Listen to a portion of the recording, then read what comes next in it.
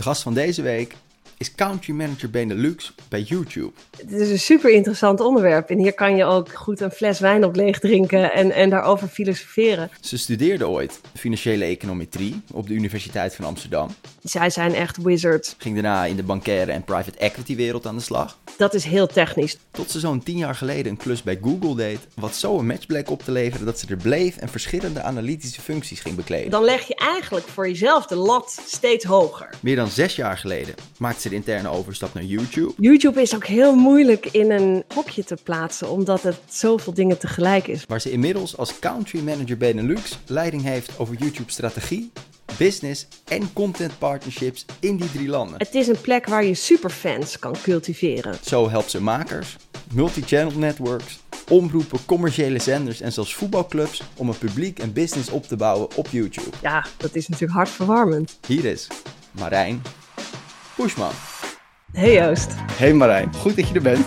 Ja, dankjewel. Dank voor de uitnodiging. Hartstikke leuk. Vanuit Londen, toch? Ja. Een Country Manager Benelux vanuit Londen. Ja, je zou eigenlijk kunnen zeggen dat het hoofdkantoor van YouTube voor Europa, Midden-Oosten, Afrika zit in Londen.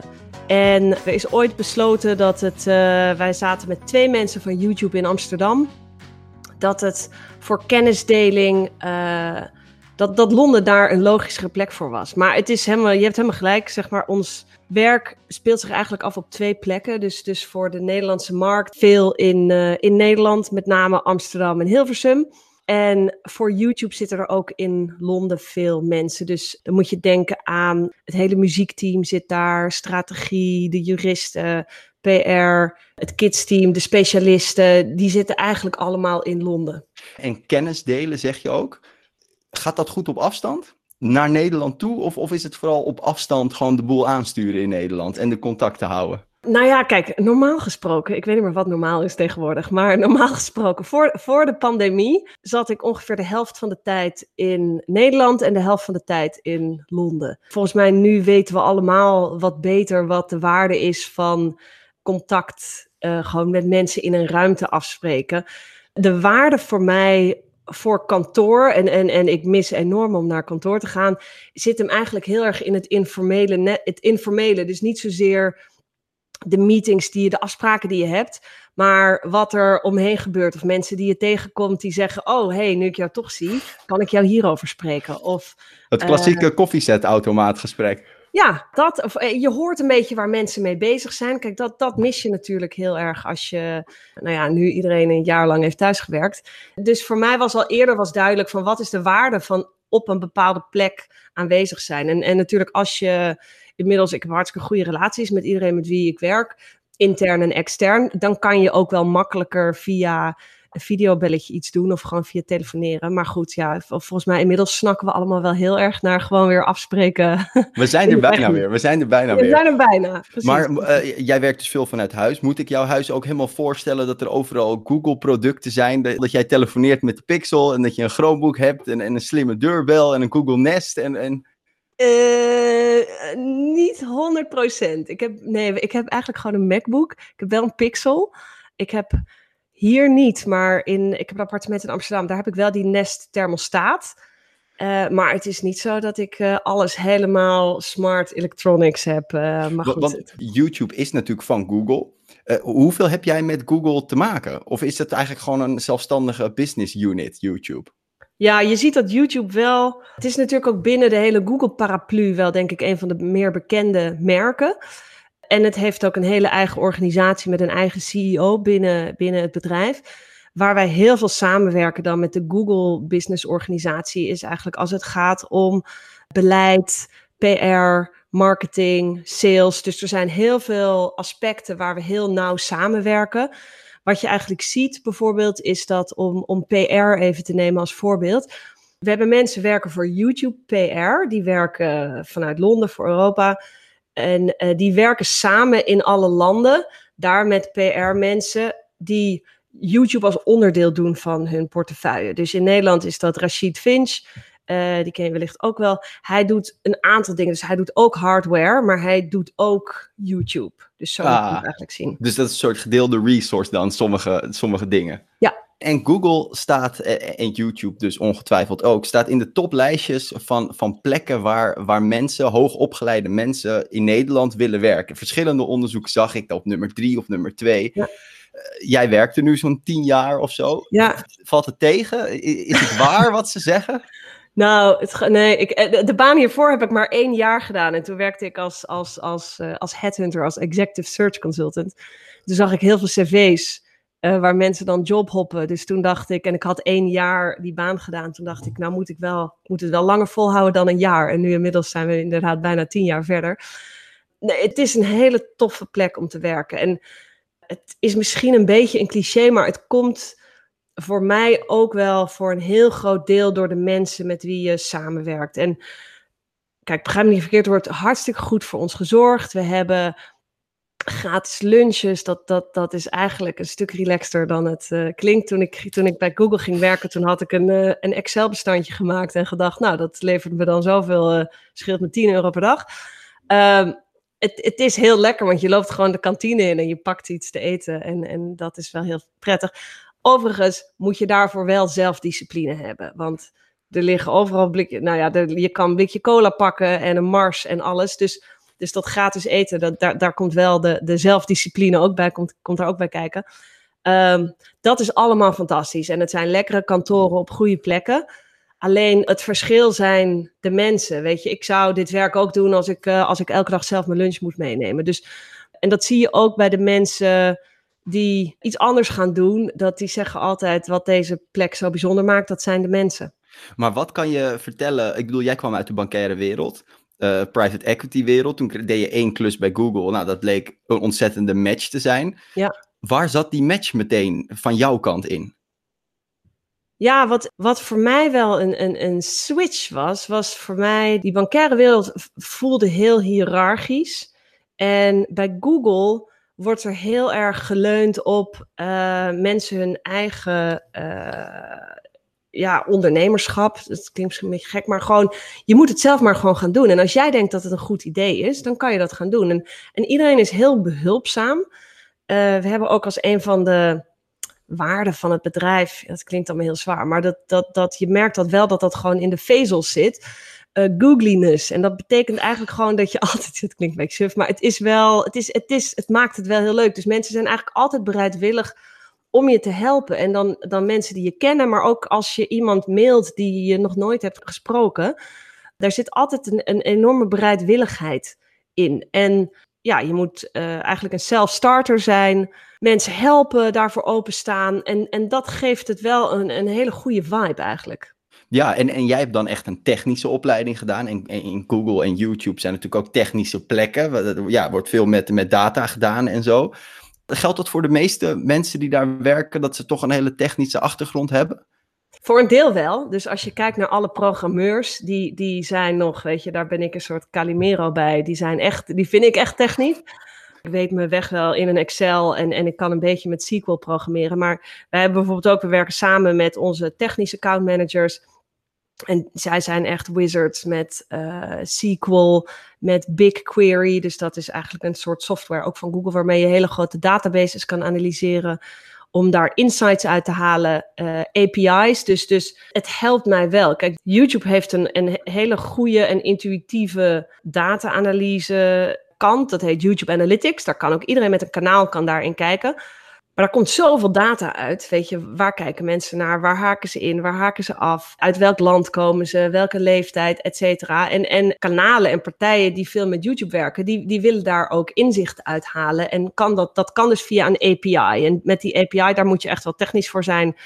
Dat moet je niet aan mij vragen om dat te doen. Daar hebben we mensen voor die dat echt een stuk beter kunnen. Dus niet iedereen kan programmeren, zeg maar. Nee. Maar econometrie, wat je gedaan hebt, toch? Ja. Dat is, een vriend van mij studeert het ook, maar ik weet er absoluut niet alles van. Maar dat is een beetje uit een grote bak met data variabelen verzamelen om een soort voorafgesteld doel te kunnen bepalen, de uitkomst daarvan. Zeg ik dat een beetje in de richting? Ja, het is eigenlijk een vorm van toegepaste wiskunde en de wiskundige modellen achter economische theorieën ook. Hoe ver kan dat gaan, denk jij, als we even science fiction induiken? Is alles te verklaren? En ook bijvoorbeeld creativiteit. Als we op een gegeven moment al die variabelen hebben, want we verzamelen er steeds meer. En ik denk dat er op geen plek is ter wereld waar zoveel van die interessante variabelen verzameld worden als bij jullie. Ja, het is een super interessant onderwerp. En hier kan je ook, weet je, goed een fles wijn op leeg drinken en daarover filosoferen. Wat ik er wel fascinerend aan vind, is dat ook bij YouTube en Google, we kunnen goed achteraf zien wat een hit is geweest, maar wij kunnen ook niet de viral video's en de trends kunnen wij ook niet voorspellen. Dat vind ik er ook juist wel mooi aan, dat toch iets magisch blijft. En dat daarvoor soms alle kwartjes de goede kant op moeten vallen. En dat uit de onverwachte hoek kan komen. En achteraf kan je het altijd wel verklaren. Maar om dat te kunnen voorspellen, ja, en dat is niet alleen binnen creativiteit en bij YouTube. Dat zie je natuurlijk ook op de aandelenmarkt en op allerlei andere markten. Niemand weet het. Degene die dit kan kraken, ja, die hoeft nooit meer te werken. Nee, maar ik vind het ook heel interessant wat je zegt. YouTube is een open platform en er ontstaat daar heel veel creativiteit van onderop. Omdat mensen zelf kunnen posten en in hun eigen hoofd iets kunnen bedenken. En zo is dat dus ook bij YouTube en Google intern geregeld. Dat jullie ondernemerschap willen hebben in plaats van hiërarchie. Ja, nee, absoluut. En die open kant, dat vind ik er ook wel heel tof aan. Dat de dingen die groot zijn geworden op YouTube, daar zitten ook heel veel dingen tussen. Dat had niemand ooit kunnen bedenken. En sommige van die genres zouden ook niet werken op lineair. Kijk even naar de hele beauty kant. YouTube is daarvoor gemaakt. Kijk, ik heb leren make-uppen uit een tijdschrift. Maar je kan nu gewoon op een video met iemand meekijken. Kijk, ik weet niet of dat had gewerkt op tv. Dus wat ik ook leuk vind om te zien, is dat best wel niche onderwerpen wereldwijd eigenlijk nog best wel groot zijn. En dat zijn hele gekke dingen. Ik heb tijdens de pandemie een beetje me verdiept in meubels restaureren. En ik had een bureautje op Marktplaats gekocht. Dan kan je op YouTube eindeloos video's vinden van hoe je dat dan goed moet aanpakken. Dat is een kleine niche, maar wereldwijd nog best wel groot. Ja, ik heb zowel op de middelbare school als op de universiteit. Op de universiteit had ik een vak statistiek. En ja, dat was heel zwaar. Dat was echt, en dat vond iedereen. Totdat we ontdekten dat er bepaalde mensen waren die op YouTube daar waanzinnig goed uitleg over gaven. En gewoon meerdere miljoenen views hadden ook. Omdat al die docenten dachten, hij kan het zo goed uitleggen. Of zij kan het zo goed uitleggen. We geven het wel, we sturen ze gewoon door, onze leerlingen. Ja, nou en wat ik daar ook nog leuk aan vind, is dat heel vaak van die kanalen van leraren, je ziet daar ook wel dat de productiekwaliteit daar steeds beter in wordt en steeds hoger in wordt. Maar die eerste lerarenkanalen, dat was heel houtje touwtje gedaan. Maar omdat die content zo waardevol is en dan lees je de comments die eronder staan, dat mensen zeggen, ik ben zo blij, want ik heb mijn examen gehaald door deze video. Ja, dat is natuurlijk hartverwarmend. Maar je had het net over dat massa's toch heel groot kunnen worden wereldwijd. En er zijn natuurlijk ook gewoon massakanalen die eigenlijk bijna heel Nederland aanspreken. Hoe zie jij dat in de toekomst ontwikkelen, zeg maar in de verre toekomst? Zullen er steeds meer inderdaad allemaal niches ontstaan in allerlei kleine doelgroepen wereldwijd? Of... Nou, dat zie je dat er al voor een deel is. Ik denk dat er zal altijd bepaalde content zijn die of een heel land of een heel continent of de hele wereld aanspreekt. Weet je, dat zag je nu ook weer met het EK. Dat spreekt bijna iedereen aan. Weet je, zelfs de niet-voetbalfans, die kan je altijd nog wel warm maken voor een EK. En daarnaast heeft dus, juist online, heeft ervoor gezorgd dat iedereen met een niche-interesse daar ook content voor kan vinden. Dus net zoveel interesses als er zijn, zoveel onderwerpen zijn er waar mensen content voor kunnen maken. Dus het is niet of, maar het is en. Ja, en ik denk dat iedereen dat wel een beetje heeft. Ik heb een paar mainstream interesses en dan heb ik een paar hele niche interesses. En zo zal iedereen dat wel hebben. En dat maakt het juist leuk. Ja, en jouw werk, dat is dus, ik bedoel, het is een open platform, daar hadden we het net al over. Maar onder de motorkap, hè, met wie heb je allemaal qua extern contact? Ja, dat hangt heel erg, dat verwisselt heel erg van week tot week. We hebben gisteren shorts gelanceerd, dus de shortform video van YouTube. Daar ben ik zelf super enthousiast over, want wat ik denk dat gaat doen is dat dat maakt het nog toegankelijker voor mensen om video's te maken. Want video maken kost natuurlijk best wel, ja, jij weet dat waarschijnlijk. Het kost, je hebt een idee nodig. Dan moet je een verhaallijn, je moet een begin, een midden en een eind. Je moet kunnen monteren, je moet iets weten van licht en geluid. En wat we zien is dat met die shortform video gewoon heel veel vanuit je mobiele telefoon gedaan kan worden. Dus dat het voor heel veel mensen nog makkelijker wordt om zelf video's, om in ieder geval die eerste stapjes daarmee te maken. Dus voor zoiets, dan zitten we met het team en dan gaan we nadenken op een creatieve manier. Hoe kunnen we dit lanceren? Het is een beetje een soft launch geweest, want we rollen het gaandeweg uit. Maar wat kunnen we hiermee doen? Dus dat is wat creatiever. Soms is het ook technischer. Er zit YouTube draait eigenlijk op de backend draait hele geavanceerde technologie. Dat heet Content ID. Daarmee kunnen partijen die veel copyright, of die veel auteursrechtelijk beschermd werk op YouTube zetten, kunnen dat daarmee controleren. Dat is heel technisch. Dus die technische account managers, die weten daar gewoon ontzettend veel van af. Daar werken ze ook veel met API's. En daar kunnen dus content partners van ons, die kunnen daarmee bepalen hoe zij willen dat hun materiaal op YouTube verschijnt. Dat is vrij technisch. Maar het is ook inderdaad heel veel persoonlijk. Dus wat ik ook al eerder zei, je werkt met zoveel teams samen. Dus binnen een land met PR, policy, marketing, sales. Maar ook intern. Bijvoorbeeld als er een lancering is toen we YouTube Premium hebben gelanceerd. Dan dat hele team dat achter zo'n lancering zit. Of nu ook met Shorts. Dat hele team wat daarachter zit. Dan schakel je daar juist weer heel veel mee. Dus er komt ook heel veel werken met andere teams en met andere mensen bij kijken. En natuurlijk ook, kan ik me helemaal voorstellen in jouw rol met, ik wil niet zeggen de oude media, maar ik ga ze toch zo noemen, of de lineaire media, toch? Ja, de gevestigde orde. Nou, ik weet helemaal niet of dat nog gevestigde orde is eigenlijk. Zie jij dat zo nog? Ja. Nou ja, kijk, als je natuurlijk kijkt, als je naar de staat van dienst kijkt en de content waarmee, in ieder geval waar ik mee ben opgegroeid, en de merken en de gezichten, ja, dat heeft wel gewoon een gevestigde plek, denk ik nog. En ziet de gevestigde orde, want dan ga ik even mee in jouw woorden, zien die YouTube als een bedreiging? Zien ze het als een hulp? Verschilt dat heel erg? Kijk, er zit een hele grote overlap tussen de makers die je ziet op YouTube en online en de makers die vanuit de televisieachtergrond komen. Kijk, ze willen allemaal verhalen vertellen en ze willen een publiek entertainen. En kijk, niemand is bij televisie begonnen omdat er een televisiemast in de grond staat die dan een signaal zendt naar televisieantennes. Mensen willen verhalen vertellen. En weet je, die manier hoe je dat kan doen is veranderd. Waar je ook ziet, de televisieindustrie veel samenwerkt of waar de overlap zit, is talent. Er zijn heel veel talenten die hebben online eigenlijk hun publiek opgebouwd. Gaan televisieprogramma's presenteren. Je zag nog met Nikki Tutorials. Die vond ik echt... Ja, ik ben natuurlijk niet objectief. Ik vond haar de beste host van de Eurovisie. Ik vond het sowieso het hele Eurovisie Songfestival fantastisch geproduceerd. Eens. Maar ik was ook echt wel een beetje zo trots op Nikki dat hij dat zo ontzettend goed deed. Dus weet je, talent zie je dat de overstap maakt. Maar ook voor het ontdekken van nieuwe series of nieuwe programma's. Weet je, vaak als je iets hoort, mensen gaan naar YouTube en gaan daar kijken. Is dit een programma waar ik vervolgens een 10-delige serie, dus weet ik veel, 10 uur aan ga investeren? En dan nog één, wat ik zelf ook een goede vind, is dat het is een plek waar je superfans kan cultiveren. Dus je ziet dat bij programma's die alle platformen op de juiste manier weten in te zetten. Dus Zondag met Lubach is daar een goed voorbeeld van.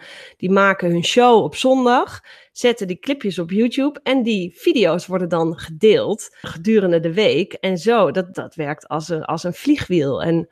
Maar die waren op het begin heel sceptisch, toch? Of in ieder geval, volgens mij was de publieke omroep in ieder geval op het begin heel erg de rem erop. Misschien angstig, om het zo te noemen. Ja, en die hebben inmiddels, vind ik, een hele goede strategie op YouTube, waarbij ze met name ook focussen op een jonger publiek, dus eigenlijk tot 35. Kijk, je ziet natuurlijk ook wel dat jongere doelgroepen, die gaan anders om ook met content. YouTube voelt ook veel persoonlijker. Dat zijn mensen ook gewend. Die zijn gewend dat je kan reageren op video's en dat je het kan liken en dat je het kan delen. En hoe ziet in jouw beleving dan de optimale samenwerking eruit tussen die, toch de traditionele en de YouTube, zeg maar? Ja, ik denk dat het verschilt een beetje per programma. Kijk, live sportwedstrijden, et cetera, dat snap ik allemaal heel goed dat je dat uitzendt op eigen platformen. Ik denk waar YouTube heel goed voor is, speciaal voor tv-content. Dus is voor het creëren van superfans. Het is natuurlijk ook het grootste archief. Dus als je kijkt naar de televisie- en de filmindustrie, zo vaak hoor je in interviews dat acteurs zeggen, ja, die moeten dan iemand spelen. Als jij een bestaand persoon moet spelen, dan gaan mensen naar YouTube om dat te kijken. Wat zijn de maniertjes van die persoon? Ik hoorde het ook nog Jack Grealish zeggen, een van die Engelse voetballers, dat die gaat op YouTube kijken en waarschijnlijk ook al die keepers, die gaan op YouTube kijken hoe mensen penalties nemen. En welke kansen opschieten, ja. Precies. Maar goed, nee, het is goed voor het bereiken van een jonge doelgroep. Het is goed voor de marketing. En als je ziet een programma dat een hit is, dat is een hit op alle platformen. Dat zag je bij Zondag met Lubach. Dat zie je bij Love Island in de UK. Die doen dat ontzettend goed. Iedere dag zetten zij rond 3 uur, 4 uur video online van de aflevering wat er die avond gaat komen. En eigenlijk tegen alle regels van televisie in geven ze er altijd een hele dikke spoiler in weg. En ze waren eigenlijk altijd bang van, als mensen die spoiler hebben gezien, dan gaan ze niet meer kijken. Maar mensen gaan juist kijken. En je zag ook bij Zondag met Lubach, iedere keer als hij een viral video had, dan gingen die kijkcijfers omhoog daarna. Dus het is ook gewoon hele effectieve marketing. Ik keek ze vaak gewoon terug ook, dat ik ze voor een derde keer keek om nog even goed die argumentatie te volgen. Ja. Maar er is dus absoluut niet een soort one size fits all voor dat is altijd afstemmen. Ja, kijk, waar YouTube bijvoorbeeld niet goed voor werkt is als je een serie wil bingen en je dropt op 1 keer 8 afleveringen en daarna doe je nooit wat meer. Dus een beetje een soort van een Netflix-model. Dat werkt niet op YouTube. YouTube heeft wel... Het werkt goed als je eigenlijk een goede uitzendstrategie hebt met wekelijkse upload. Of in ieder geval 2 wekelijkse uploads. Dus als je daar regelmatig content post, zodat mensen weten waarvoor ze naar YouTube kunnen komen. Maar je klinkt niet alsof er een grote misvatting nog is ergens die jij keer op keer moet herhalen. Het klinkt alsof in ieder geval de perceptie in ieder geval wel al helemaal de goede kant op is gegaan. Nou ja, weet je, kijk, de mensen die ik spreek, die snappen goed hoe digitaal werkt en hoe ze digitaal kunnen inzetten. De sceptici, die spreek ik wat minder vaak. Kijk, door online zijn de voorwaarden veranderd waarop mensen kunnen kijken. Je kan nu kijken wanneer je wil, waar je wil, op welk device je wil. Dus weet je, als je consumenten wil bereiken op de plek waar ze zitten, dan is dat voor een groot deel online. En dat is ook voor een groot deel op mobiel. En ook YouTube is daar ook een belangrijke speler in. Alleen als we dan kijken naar het veld of zo, het contentveld. Het is wel een groot veld natuurlijk, maar dan zie ik, dan heb je echt de echte streaming service, een abonnement streaming service. Dan heb je de oude, jij zegt nog gevestigde, ik zeg de lineaire media. Ja. En dan YouTube. Zijn dat beide concurrenten van jullie? Of zie je dat meer als een soort samenwerkingsverbanden? Ik zie het meer als een partnerschap. YouTube is ook heel moeilijk in een hokje te plaatsen, omdat het zoveel dingen tegelijk is. Want het is het is ook een grote muziekservice. Je gaat er naartoe voor how-to-video's om te leren, kookvideo's. Het is een catch-up service voor sommige video's. Dus er gebeurt daar gewoon best wel veel tegelijk. Het is moeilijk om dat in één hokje te plaatsen. En ik denk dat contentpartijen die weten welk platform ze waarvoor moeten inzetten, die dat goed kunnen doen. En dat het niet een of-of verhaal is, maar een en-en. En het is misschien een hele dummy vraag hoor, die ik nu ga stellen. Maar is het één algoritme wat YouTube maakt? Ja? Ja, het is één algoritme. Het is ook één content achterkant eigenlijk. Volgens mij op YouTube Music werken sommige dingetjes net iets anders. Maar dan moet je meer denken aan zoekopdrachten. Als je begint met iets tikken, dan zal de aanvul, hoe noem je dat? Autocomplete, die zal eerder muziekgerichte dingen voorstellen. En in de Kids app, daar werkt het ook weer net ietsje anders. Maar in wezen werkt alles op één algoritme. Het verschilt ook niet per land, dat zeker niet. Nee, er zitten slimmigheidjes in, maar dat zie je ook op Google Search. Dus we weten wel wat in een land belangrijk is. Je ziet natuurlijk wel hele grote verschillen tussen landen. Wat er gekeken wordt, hoe er gekeken wordt. En is er ook een groot verschil tussen, want jij bent van de Benelux, Ja. En er wordt vaak gezegd dat er tussen Nederland en België van die enorm grote cultuurverschillen zijn. Ja. Vertaalt zich dat terug naar het YouTube-gedrag? Nou, wel een beetje. Wat je ziet, video's op YouTube die, in het Engels zeg je, die travel. Ik weet niet zo goed hoe je dat in Ze Nederland... reizen. Ja, video's reizen binnen een taal. Mm. En wat je wel ziet is dus dat veel Nederlandse YouTubers ook populair zijn in België. Dus die hebben vaak 10-15% van hun views komen uit België. Je ziet nu ook, er zijn ook een aantal Belgische YouTubers die heel groot zijn. Maar als je kijkt naar het Franstalige gebied, zie je dus bijvoorbeeld ook een paar Franstaligen die dan weer super populair ook in Frankrijk zijn. Ik heb het idee dat de cultuurverschillen met België, ja, die zitten hem ook misschien meer, denk ik, in het zaken doen. Ja, ik weet het niet. Want wat ik wel grappig vind, je ziet dat de slimste mens, de Belgische variant, die maken altijd compilatievideo's aan het eind van de week. Die video's doen het ook supergoed in Nederland. En er zitten ook wel eens Nederlanders. Mark-Marie Huibrechts, die doet daar vaak mee als jury. Ze hebben ook wel eens Nederlandse deelnemers. Maar goed, dus je ziet dat die video's ook wel heel populair zijn in Nederland. Dus het is absoluut wel zo dat het allebei de kanten op gaat. Maar je ziet wel, als je kijkt, je ziet het ook naar de lijstjes, de top 10 best bekeken video's zijn net anders. Dus wel een beetje. Ja. En we hadden het net over het algoritme, dat toch een soort één groot algoritme is, waar volgens mij niemand meer van echt, dat niemand weet dat helemaal. Niemand snapt het helemaal, toch? Iedereen werkt aan mooie deeltjes. Ja, we hebben wel hele slimme koppen daar zitten, hoor. Dus je hebt daar wel een paar hoge engineers die dat allemaal goed weten. Maar vaak zie ik dan YouTubers, die hebben dan een nummer 1 op trending, of überhaupt in trending. En die zijn natuurlijk zo trots als een pauw dan, begrijpelijk. Ja. En de andere week hebben ze op een video die meer views heeft, binnen een kortere tijd staan ze niet in de trending. Ja. En ja, dan zo trots als ze eerst als een pauw waren, zo snel hebben ze dan zoiets van, hè? Ja. Wat is hier gebeurd? Ja, er zijn, kijk, 2 dingen daar. Dus hoe de engineers van YouTube naar de trendingpagina kijken en hoe YouTubers daarnaar kijken, daar zit een verschil in. Dus die trendingpagina die is eigenlijk gebouwd als een plek om nieuwe video's te ontdekken. Dus waar publiek nieuwe video's kunnen ontdekken. En om te weten wat is er hot and happening. Het is niet een top 40. En heel veel voor YouTubers is het vaak wel. Die benaderen het een beetje als de top 40. En dat snap ik natuurlijk ook. Want op zekere hoogte is het natuurlijk ook. Het is hartstikke goed als je met je video in trending komt. Wat wel goed is om te weten, dus echt tot een paar jaar geleden was het eigenlijk, en ik weet ook niet exact alle regeltjes, daar ben ik ook zelf heel blij mee, want er zit natuurlijk altijd een risico dat als wij exact gaan uitleggen, dit zijn de regeltjes hoe het werkt, dan gaat iedereen precies dat doen. Dus er zit een gedachte achter dat dit ook een beetje mysterieus is. Tot een paar jaar geleden was het in grote lijnen zo dat wie de meeste views haalde binnen een korte tijd, dan stond je in trending. De top 40, ja. Ja, maar dus dan als gevolg daarvan stond elke dag Enzo op nummer 1, Stuk op nummer 2. Soms waren een beetje aan het stuivertje wisselen. Zo had je gewoon een heel rijtje. En dat was iedere dag hetzelfde. En toen heeft ons trendingteam bedacht van ja, weet je, hoeveel informatie geeft dit? Want dit geeft niet superveel informatie aan het publiek. Het gaat ook niet meer om ontdekken dan. Ja, precies. Ja. Dus toen hebben ze een paar aanpassingen gedaan. En één daarvan is dus dat ook kleinere kanalen, waarbij je opeens een hele grote toename ziet, die maken ook kans. Dus daarom zie je daar ook gewoon af en toe wat onverwachtere content tussen, wat onverwachtere video's.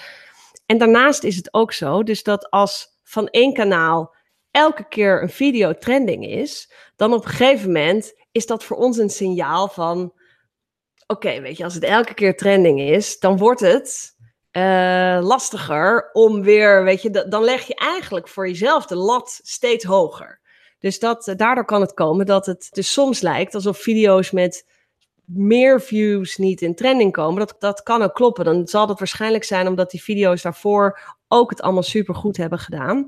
Dus dan is eigenlijk de nieuwswaarde van deze video's ook super interessant.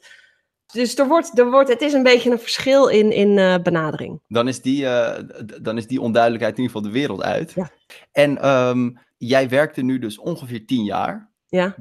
Bij Google. Klinkt zo lang. Ja, nou vind ik niet, want verschillende functies, hè? Verschillende Ja, functies. ja, Maar ja, ik ben wel, ja. het is een van de succesvolste bedrijven op aarde. En jij zit er nu 10 jaar. Heb jij nou al iets ontdekt, ongetwijfeld, waar dat door komt? Wat ze anders doen? Of wat jullie anders doen? Ik denk het is een hele decentrale organisatie. Dus de innovatie gebeurt heel erg binnen de bedrijven zelf. Ik denk dat dat een succes is. De goede mensen. Kijk, aan de andere kant, het is ook gewoon een bedrijf, hè, weet je. Dus er zijn ook mensen bij Google die overspannen raken, weet je. Het is absoluut een fantastische werkgever. Het is ook gewoon een bedrijf, weet je. Dus ja, wat is het geheim?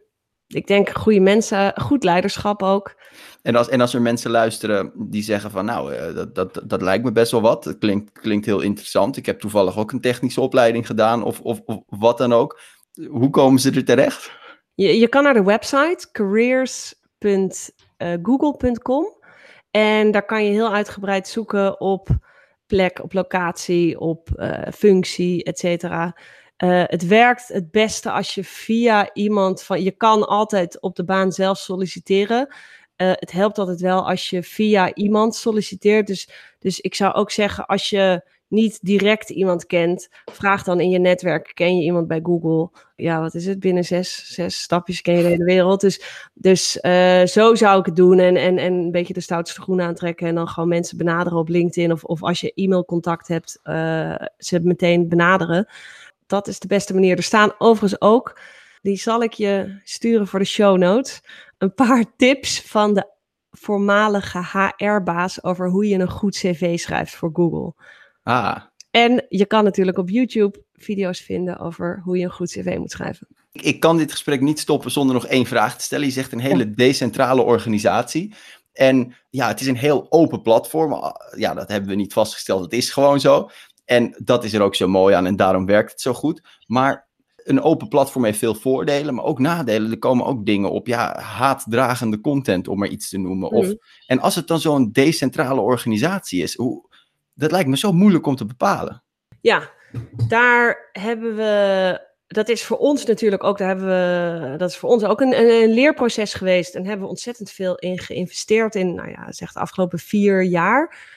We hebben de community guidelines en die staan ook online. Daar staat eigenlijk over een aantal aspecten rondom haatzaaien, discriminatie, geweld, sexualization, nog een aantal andere aspecten staat daar wat we toestaan en wat niet. Wij handhaven die community guidelines eigenlijk door man and machine. Met de volumes van video's die op YouTube worden geüpload, moet je ook met machines werken. Dat is gewoon te veel om dat alleen door mensen te laten doen. En voor sommige dingen is het vrij simpel. Dus kijk, ja, porno vind je niet op YouTube, want dat is er vrij makkelijk met een algoritme uit te filteren. Voor sommige dingen wil je dat daar een persoon naar kijkt, omdat de context ertoe doet. Dus we hebben die combinatie tussen man en machine. Kijkers kunnen video's rapporteren die ze niet oké vinden. Op dat moment wordt zo'n video dan bekeken door een persoon. Die maakt daar een afweging over. Die mensen zijn daarvoor getraind en die zijn erin gespecialiseerd. Dus zo houden we het platform veilig en interessant voor iedereen, terwijl we het ook open kunnen houden. Dat is 1. En ik denk ten tweede, die community guidelines, dat is niet iets wat set in stone is. Dat wordt continu geüpdate. Continu, dat is een dynamisch proces. En bijvoorbeeld met de pandemie, weet je, dat had natuurlijk niemand zien aankomen. Daar hebben we ook allerlei regels voor aangepast van wat is toegestaan op YouTube en wat is niet toegestaan. Dat neemt niet weg dat het soms alsnog lastige keuzes zijn. Want inmiddels zijn we wel op een punt dat voor sommige dingen is er een groep die vindt dat je te veel doet en een groep die vindt dat je te weinig doet. En het zijn ook ingewikkelde kwesties als je kijkt naar haatzaaierij. Het zijn containerbegrippen en ik denk ook in iedereen's privéleven, als je discussies hebt met mensen, gaat het altijd over ik vind dit oké, ik vind dit niet oké. Ja. Maar daarom vroeg ik me af, ja, wie bepaalt het dan? Wie hakt uiteindelijk de knoop door? Zijn dat juristen? Is dat een ethische ploeg die bij jullie ergens binnen zit? Ben jij dat? Nee, ja, nou, het is een ethische ploeg is wel een soort, dat vind ik wel een goede naam daarvoor. Het is vaak een combinatie van mensen bij YouTube, mensen uit dus ons Trust and Safety team, maar ook experts op het gebied waar dat over gaat. Dus als het gaat om LGBTQ-issues, dan zitten daar experts bij die uit die groep zelf komen. En die kunnen context geven over wat is oké en wat is niet oké. Als het gaat om medische misinformatie, dan betrekken we daar medische specialisten bij. En daarmee samen wordt dan bepaald, dit is hoe we die community guidelines opstellen. Dus ja, ik vind een ethische groep een goed voorbeeld. En we hebben dus een team dat hier echt in gespecialiseerd is. Die als video's gerapporteerd worden, door een persoon worden bekeken, dan maken zij die beslissing. Zij hebben hier training voor gehad, ze hebben ontzettend veel ervaring. Dus zij kunnen daar de juiste beslissingen voor maken. En ook het lokale team, dus daar ben ik dan ook onderdeel van. Samen met PR, met policy, met onze lokale jurist, kunnen wij wel lokale context geven. Maar uiteindelijk liggen die beslissingen bij, dus als het in extreme gevallen, liggen die beslissingen bij het Trust and Safety team. En ik ben eigenlijk ook blij dat dat zo werkt. Want zij zijn er echt in gespecialiseerd. En het zijn ook vaak afwegingen inderdaad die je dan maakt. En een ongoing process, zo klinkt het ook. Ja. Ik vond het een heel interessant gesprek. Ik heb een aantal onduidelijkheden die ik tegen ben gekomen, zijn helemaal weggewerkt en weer duidelijk. Dank daarvoor. Ja. En de laatste vraag die ik altijd stel aan iedereen is, wat is nou het beste advies dat jij kan geven over je weg vinden in de creatieve wereld? Ja, ik zou zeggen, wees nieuwsgierig en stel vragen. En nieuwsgierigheid is wel grappig. Ik werd vroeger ook altijd nieuwsgierige Aagje genoemd. En dat heeft eigenlijk een beetje een negatieve connotatie, vond ik. Terwijl dat eigenlijk geheel onterecht is. Wat voor mij een paar momenten een eye-opener was, is toen ik dus een jaar in executive search heb gewerkt, heb ik gemerkt hoe graag mensen over zichzelf praten. En ook, weet je, het feit dat ik hier nu zit, is daar ook het bewijs van. Dus mensen praten graag over zichzelf. Dus wees nieuwsgierig. Stel vragen. We hebben een keer bij een YouTube-evenement hadden we Brian Grazer. Hij is een bekende regisseur. Die heeft een boek geschreven, The Power of Curiosity. En dat vond ik ook zo mooi gevonden. Het is een hartstikke leuk boek. Lekker, best wel leest makkelijk weg.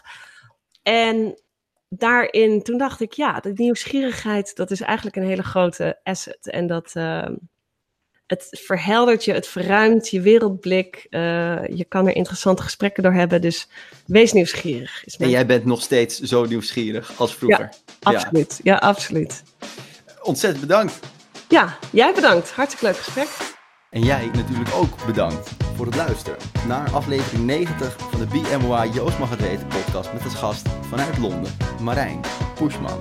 En hiermee zijn we niet alleen aan het einde gekomen van deze aflevering, maar ook aan het einde van dit seizoen. 2 september zijn we gewoon weer terug met gloednieuwe afleveringen. Heb je tips? Laat het zeker weten. En ik wens je een hele fijne zomer. Tot later. Deze podcast werd mede mogelijk gemaakt door Broadcast Magazine. Naast een vakblad in print, uitgegroeid tot een breed platform aan activiteiten waarmee de slogan midden in de media alle recht wordt aangedaan. Kijk op www.broadcastmagazine.nl.